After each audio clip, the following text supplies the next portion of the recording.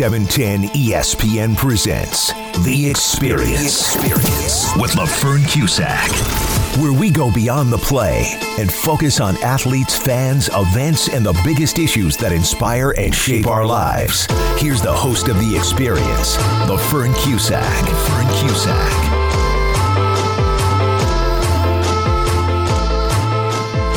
As some students return to in-person school and digital learning becomes more common, parents and educators should keep in mind the importance of eye health. This year is different because there is a greater reliance for so many students on remote learning due to COVID-19, and that means more time in front of digital devices such as laptops.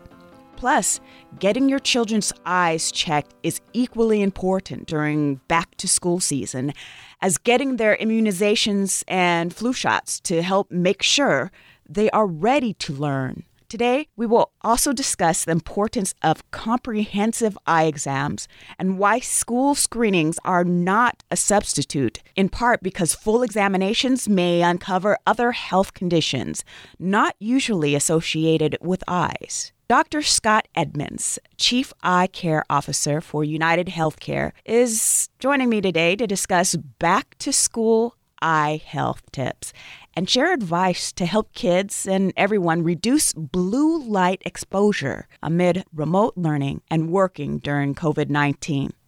I'm LaFern Cusack. This is 710 ESPN. Your sports station is 710 ESPN. The Experience is now. Here is LaFern Cusack. I'm LaFern Cusack. This is 710 AM ESPN. I'm speaking with Dr. Scott Edmonds, Chief Eye Care Officer for UnitedHealthcare. Welcome to the show, Dr. Edmonds. Hello, nice to be here. Now, my son is 7 years old, and he is on the computer all day long, and I was thinking, what is happening with his eye care? So I'm so happy to have you on the show to talk about digital eye strain and what we should look for and how we can protect our children. Great. So tell us, what is digital eye strain and what should we look for? So digital eye strain is a problem that's been around for a while. We used to call it computer vision syndrome. It used to only be for people that were in the computer industry, coders, and people that were on their machines a lot. But with social media and with kids texting and with cell phones and all the digital appliances, it's sort of become an epidemic. And with COVID, which is going to force our kids not only to socialize and be entertained, but also do their schoolwork on some type of device, we're more concerned. And that's why we're raising the flag about what to look for parents relative to digital eye strain. Yeah, because as I was sitting there watching him on his little tablet, there's a lot of things that are changing in the world. I'm thinking, well, how are our kids going to adapt to this new way of learning, and what is going to actually happen to his eyes? Is it straining? Is it going to need glasses? I can go down that rabbit hole sometimes as a mom. Sure. Well, go ahead. Yeah, let me give you a little background here. So the real issue with digital devices is blue light. So all of these devices are blue-based technology, so they basically emit a lot of blue light. And so blue light is a natural phenomenon. Obviously, we're out in the blue sky every day. We're exposed to blue light. And so it's never been a thought until we started to see people become symptomatic. So what we now know with some new research is that ultraviolet light, which is a step up the scale from visible blue light, and ultraviolet light, we've known for a long time that causes human tissue damage. We know it burns our skin, so we wear sunblock to block ourselves from UV rays. We wear sunglasses to protect our eyes, but no one's really considered that part of the blue spectrum, or part of the visible spectrum, i.e. blue light, which is the high energy part of the visible light, could also cause a problem. And so recent research shows that blue light in excess can also cause some problems.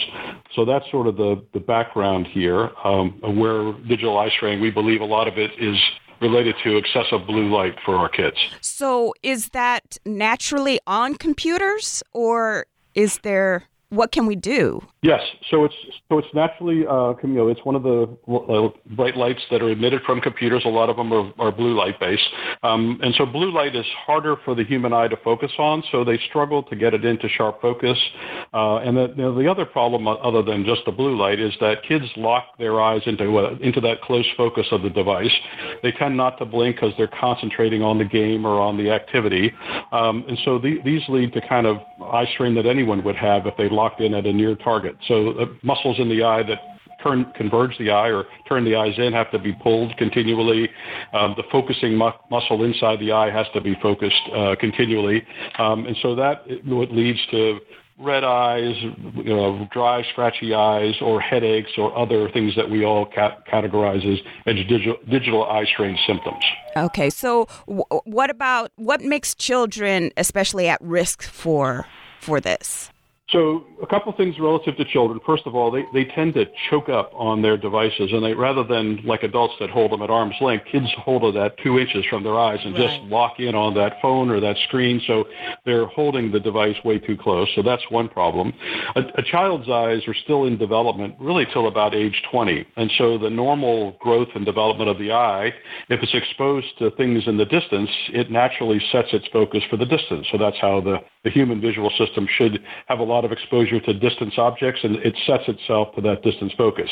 If kids are looking at their screens or looking at near all the time, the developmental part of the body thinks that that's the normal focal distance for life, and it will set the eyes at that close distance, and that's the problem that we call nearsightedness. So not all kids are at risk for nearsightedness, but if your parents are nearsighted, because there's a genetic component, so if one or both parents are nearsighted, the child's at high risk anyway, and now you add this excessive screen time, and it almost guarantees the child's going to be very nearsighted, which gives them, in addition to having to wear glasses, there's long-term risks for the human eye if it's very nearsighted as they grow older. Oh, my goodness. So what can we do to reduce this risk? So there's a number of things we can do. Some of the things that are just like common sense are what we call first aid, which would be parents should have the kids always keep that device at least 30 inches away from their eyes. So you see your child choking up on the device, push it away, get them used to working at that 30-inch distance. They should, tell them to blink more frequently, even if you have to concentrate on blinking to keep the eye moist. And they should take a break from that digital device every 20 minutes. And we have a real easy way to remember that and also to make it most useful. And we call that the 20-20-20 rule. And that rule says every 20 minutes, you should look at something 20 feet away, like out a window, for 20 seconds. So every 20 minutes, look away to 20 feet. For 20 seconds. So that takes you away from that intense blue light exposure. It lets those muscles in the eye relax, and it kind of takes away some of that tendency to lock the focus in at near. So those are kind of the typical first aid things that we sort of recommend that everybody do, but especially kids who tend to violate that. Having our kids not have so much screen time, so get them outside. When they're off the screen, we don't want them to sit and watch TV or to read a book. We want them to go outside and be exposed to far distance light. So encouraging kids to get outside and get away from all digital devices, is healthy. They should do a little bit of outside time every day. Mm-hmm. So those are kind of our first aid things we can do to kind of help resolve the symptoms and kind of prevent the nearsightedness.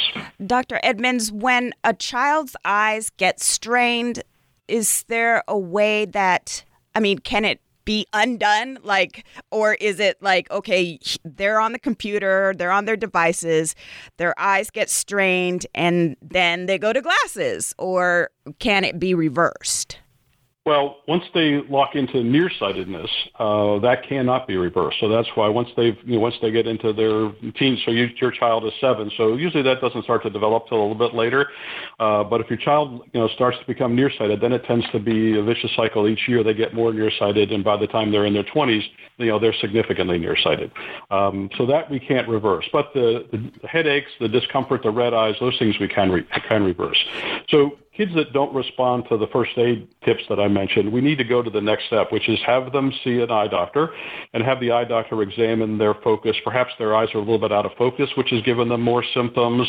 But we can then also prescribe special glasses that have blue light filters. So we can either block part of the blue light with anti-reflective coatings, or we can block all the blue light with literally blue blocking plastics that absorb all of the blue light. So we can block the blue light through glasses. And then for those kids who glasses aren't an option, we can get technology devices, software, and certain hardware that automatically blocks the blue light. So a lot of computer users use the Windows application, and if you look in the Windows application in the settings, there's something called the night mode or night light, which allows you to cut back the blue light.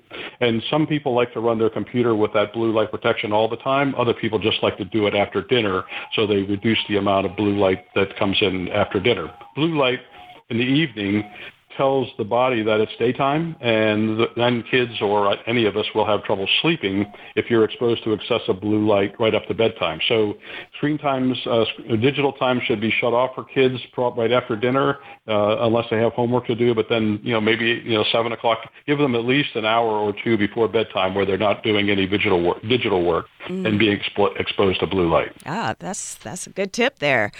So have you seen school-age children's vision problems more and more, or do you know what this percentage of children who are affected by vision problems are now versus...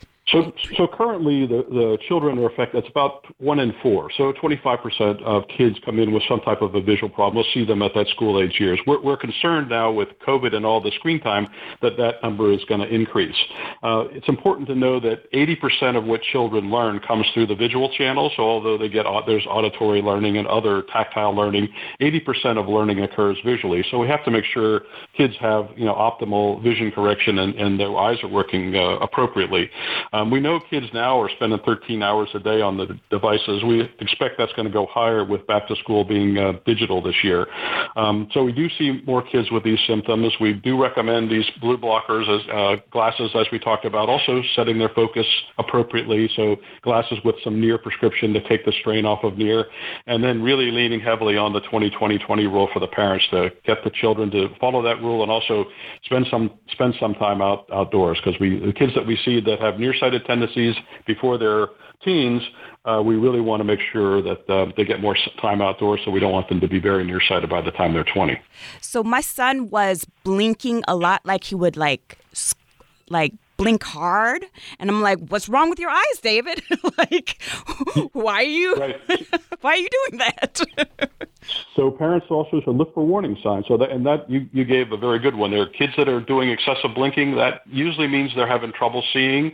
So blinking or squinting would be parents that see that. They should take their children to the eye doctor. Sitting very close to the TV is another warning sign. Or kids that can't hit a ball. They don't have good depth perception, so they always just miss a ball that should be easily hit at their age. Or kids that play 3D video games and find them uncomfortable, they make them dizzy or give them a headache. If they have trouble playing 3D games, that's an indication the two eyes are not teaming together. So any of those warning signs, parents should get their children in for a formal examination so we can act accordingly and get them more comfortable. Yeah, those 3D games, they're kind of difficult for me myself. I'm like, I don't see in 3D. What is this? I don't know where I am in this game. I tried with my son, but it's maybe it's a grown folks thing. Could be. So why do you think it is challenging, or is it challenging to identify visual problems in children? Well, kids, unlike adults, don't know what normal is. So if the distance things are blurry, the kids don't really know that they're not supposed to be blurry. One of our rewarding things about being an optometrist is that we take kids that we put on their first pair of glasses and they say, wow, I didn't realize that the tree had leaves and I can see the individual leaves. Just thought it was a big green thing, and now I can see that the tree is made up of leaves. So kids don't know what they don't know. Adults, we know that if your vision is clear one day and it goes blurry, you know there's something wrong and you would go to the eye doctor. But for kids, they're not aware many times that they're not seeing correctly. So parents need to look for those warning signs and get them for professional attention when you see any of those warning signs occurring. So let's talk about the eye exam itself. So I guess every year, children, before they get into school, they have to, go to the dentist, get their checkups, get eye exams. Go ahead. We actually like to start a little earlier with kids. And so the child should have their first comprehensive eye exam somewhere between 6 and 12 months of life. So in that first year, usually we wait till they're 6 months old so their eyes are more developed, between 6 and months and 1 year, because there we're looking for congenital problems like a cataract or crossed eyes or other problems that we would identify in that first year of life and want to have those fixed. Given that they pass that, the next exam should be at about 3 years because the eyes are more developed. We can do more depth perception and other tests with a 3-year-old. And then certainly before they start school at about age 5 or 6, so we make sure their focus is clear for school or there's any tracking problems. And then, as you said, for kids that wear glasses or contact lenses every year, kids who don't have any refractive error, we want to see them every 2 to 3 years to just make sure that there's not something cropping up. So you mentioned contact lenses. What age would you suggest, kids get contact lenses, or do you? We do, actually.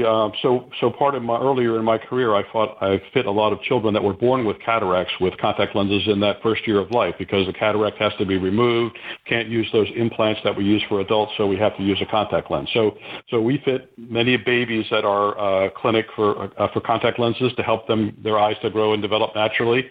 If the eye doesn't have focused light, it doesn't develop naturally. So that's a problem called lazy eye, is when one eye, it's usually just one eye, doesn't get focused light, and so it doesn't develop, and the other eye develops, and then that one eye always lags behind. In kids with a barrier like a cataract, they've got to remove the cataract and get focused light in both eyes, and that's where we use contacts.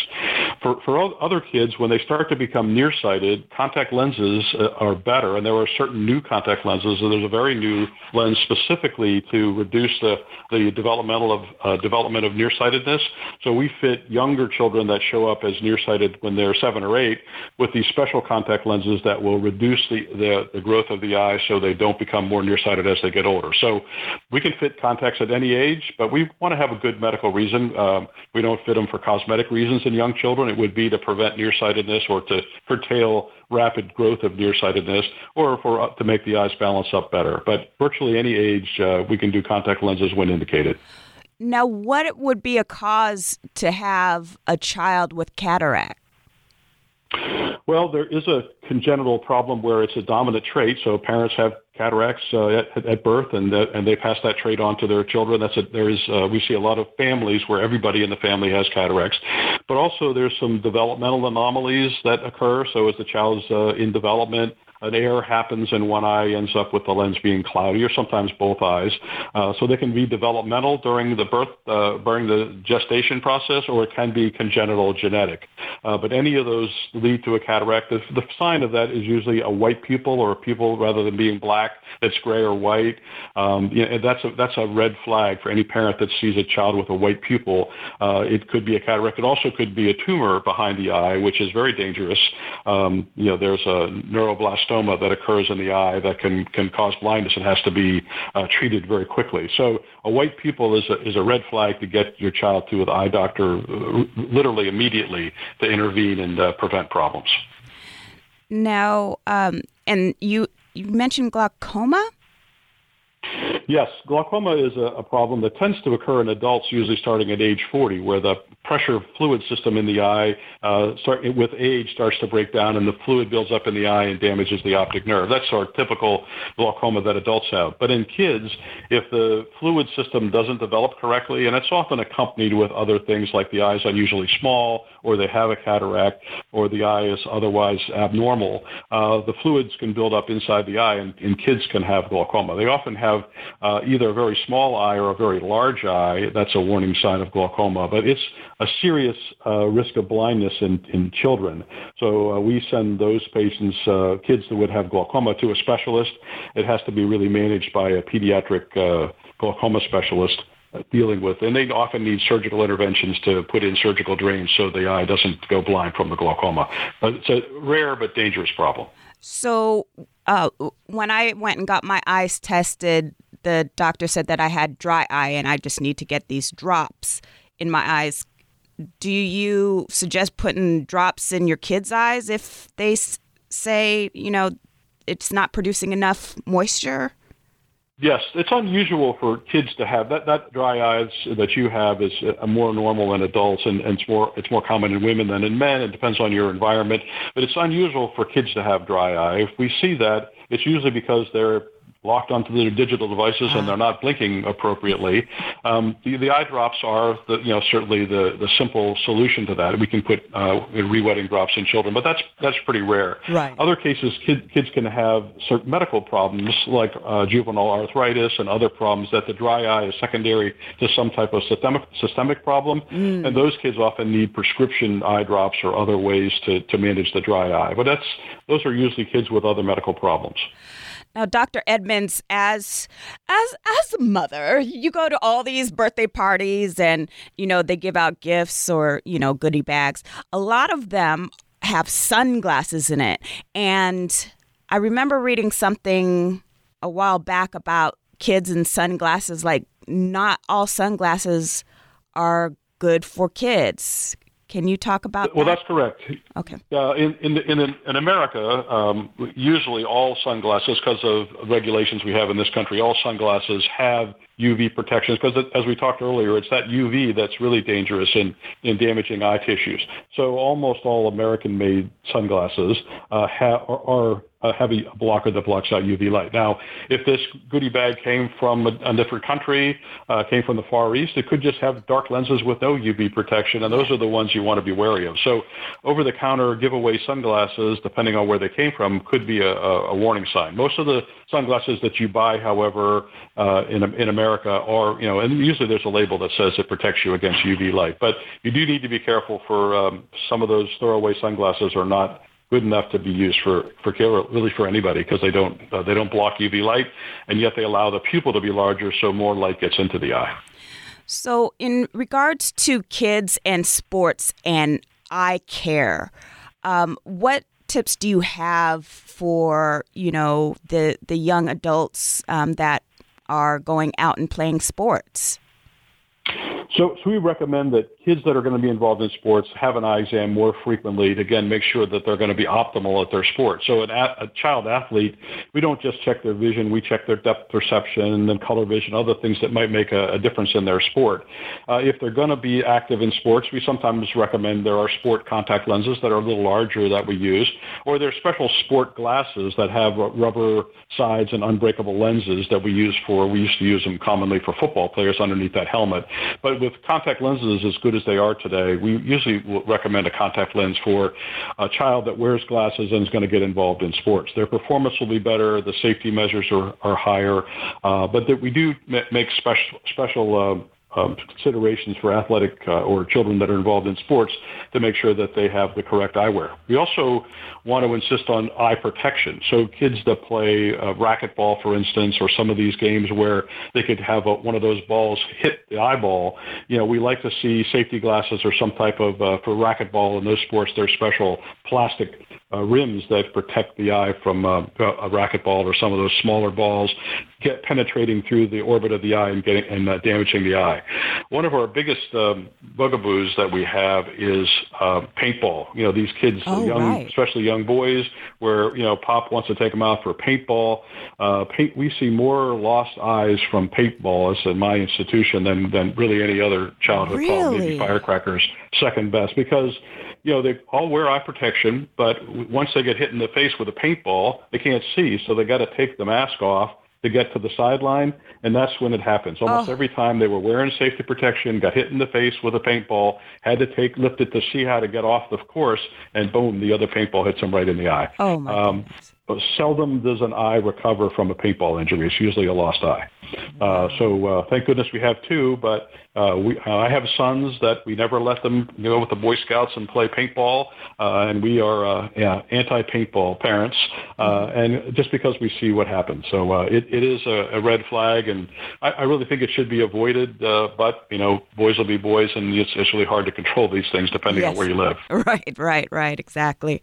So just not to get dark or anything, but when you have to take an eye out, do you literally take it out or do you put something in? Yep. Depends on the nature of the injury. Many times we can, the vision is lost because the retina has been damaged, but we can preserve the globe, and then we use that. And we use some cosmetic contact lenses to cover up a white front of the eye to give it, make it look better. But more often than not, they remove the eyeball and they sew a Teflon ball to the eye muscles, and so that the ball moves with the muscles. And then there's a prosthetic implant that looks like a big contact lens that matches up with the other eye and makes the child look or the adult look cosmetically appropriate. Amazing how good that technology is. Is sometimes in the eye doctor, you got to look twice to see which is the artificial eye and which is the one you're going to test because they can look that good. There's special artists that make what we call prosthetic or artificial eyes, but they're usually fit over a Teflon ball that's attached to the muscles, so that eye will move with the other eye. Oh, that is amazing. We can do a lot of cool stuff. We like to try to preserve sight, but once that's been lost, then we try to preserve a natural look for the child. Yeah. You had mentioned a tumor in the brain or behind the eye. Last year, my work colleague and friend, he was having vision problems, and he went to an optometrist, and they're like, oh, yeah, well, you need glasses. Or he goes, my eye is blurry. He didn't understand why. And then he went to another optometrist, and then someone else was like, uh-oh. And then he had a tumor in his brain, which was preventing one of his eyes from seeing it. So it started blurring. But yep. So that is a big, we looked for that. Now, I practice at the Wills Eye Hospital in Philadelphia, and we have the leading cancer surgeon for eye care at our institution. So we see kids and folks from all over the world. So there's certainly brain tumors that can affect vision, but there are specific eye tumors. And for kids, especially young kids, it's called retinoblastoma. It's a form of a neuroblastoma, which is a very deadly tumor that occurs in the retina. And ultimately, that's the kids with the white pupil. That's a red flag. But sometimes loss of vision through a brain tumor is a lot more subtle, and sometimes it takes several eye doctors to say, wait, this is just not getting better, and suddenly the picture starts to emerge of a brain tumor. But good news is a lot of those things today are treatable. That's what our institution specializes in, and we can sometimes preserve vision. Other times we're just looking to preserve life. But tumors around the eye and orbit and in the brain are nothing to fool with. They need to be treated aggressively and quickly to preserve. Right. And Dr. Edmonds, so my husband is colorblind. I saw that it's mostly in males. Can you talk about colorblindness? And I mean, yes, I guess you're born with it, right? Yes, you're exactly right. So there is an inherited a genetic colored blindness, which is the most common form. It comes on the Y chromosome, so it's really, frankly, mostly men. There are some rare cases where women have that form of color vision, but it's mostly a boy thing. And they, they're not blind. They just have trouble with different shades depending on the type of color blindness. So they can't tell certain shades of color that they don't see. It's not that they see no color, although there is a problem that they see no color, but it's uncommon. But usually it's a problem. They can't match up their clothes. Right. There are special lenses now that can help compensate for that. They're colored lenses that can change that spectrum. So that's your normal color vision. In a person who has normal vision who develops color vision as a secondary problem, that's usually a red flag for some other pathology. So women that develop color blindness or boys that have normal vision, they start to lose color. That usually means that they have either some type of drug toxicity, and certain drugs can become toxic and form and cause loss of color vision. So color vision that's acquired or that pops up, we're very concerned with to look at the underlying cause. A number of diseases and certain medications can induce that, and we want to act accordingly to restore their color vision. And there was this one woman who came on my show where she was saying that she was on the soap opera and she kept falling, and she didn't know why she kept falling. So she had that disease where she starts going blind from the outside, and then yes, That's called retinitis pigmentosa. So you lose your vision slowly from the outside, and you don't notice it because it's gradual. And so tripping is one of the first indicators. So retinitis pigmentosa, it also occurs. The loss of vision occurs later in life, although it can be diagnosed when folks are younger. We don't really have a good treatment for retinitis pigmentosa other than palliative and counseling and helping the patient with it. But we're looking at, it's a genetic problem. We're looking at ways that we can resolve that with genetic engineering. The other disease that causes loss of peripheral vision is glaucoma. So in a person who doesn't have retinitis pigmentosa that's losing peripheral vision, that's one of the warning signs for glaucoma, although unfortunately it comes late in the disease. It should have been diagnosed years earlier. But if someone is tripping more often, we need to look at loss of the peripheral vision from retinitis pigmentosa, glaucoma. In some cases, even retinal detachment can occur like in one eye, and people not realize they've lost their inferior vision from retinal detachment. Certain types of strokes and neurological problems can also cause loss of visual field. So lots of things to test for. We test for visual fields on all our patients to make sure they're normal. And when they seem a little odd, we do specific threshold testing to find the problem. Well, you've provided so much great information. Can you go over what parents or guardians should expect when they come in for an in-person eye visit? Yeah, so today at UnitedHealthcare we have some protocols for that. So with COVID, eye doctoring is up close and personal business because we've got to get in there to see things. So we have expect when you go that you probably will be screened for your temperature before entering the building. You'll be asked a series of questions about exposure to COVID. We schedule less patients so that the waiting room is no longer full. We have the chairs spaced out so people stay 6 feet apart, one person at a time in the waiting room. Now, we would let a young child come, a mother or father or guardian come with a young child, but we try to minimize the number of people in the waiting or in the exam room. Doctors wear masks. Patients need to wear masks, and all of our instruments have to be sanitized between each patient. So we have a bleach solution that we've got to clean all of the instruments that are going to come in contact with our patients. In a modern eye exam, you can expect your pupils to be dilated, and that's sometimes a barrier for little kids who don't like eye drops. And we can use a spray to spray the drops in, which is a little less dramatic than power dropping those drops in. Yes. And there's also some ointments for really young children. We give the parent an ointment to use at bedtime so that the child comes dilated to the visit so we can examine their eyes. So a number of ways that we can take the strain off of that. But it's a comfortable procedure, quicker today. The testing we do is quicker. We have special cameras that can also minimize touch. Rather than getting an up-close personal exam of the retina, we can do it photographically with retinal imaging. So a lot of things have changed, but we do recommend people, we talked earlier about the schedule, but getting your eye exams is a very important part of everyday life for people. Do you think that we need to get new glasses every year? Well, it depends on your prescription change. So growing kids often need a change every year. You go through this nice period from about to age 25 to 40 where there's not a whole lot of change in your prescription, and then if you kept your frames in good shape, you may be able to get several years out of a pair.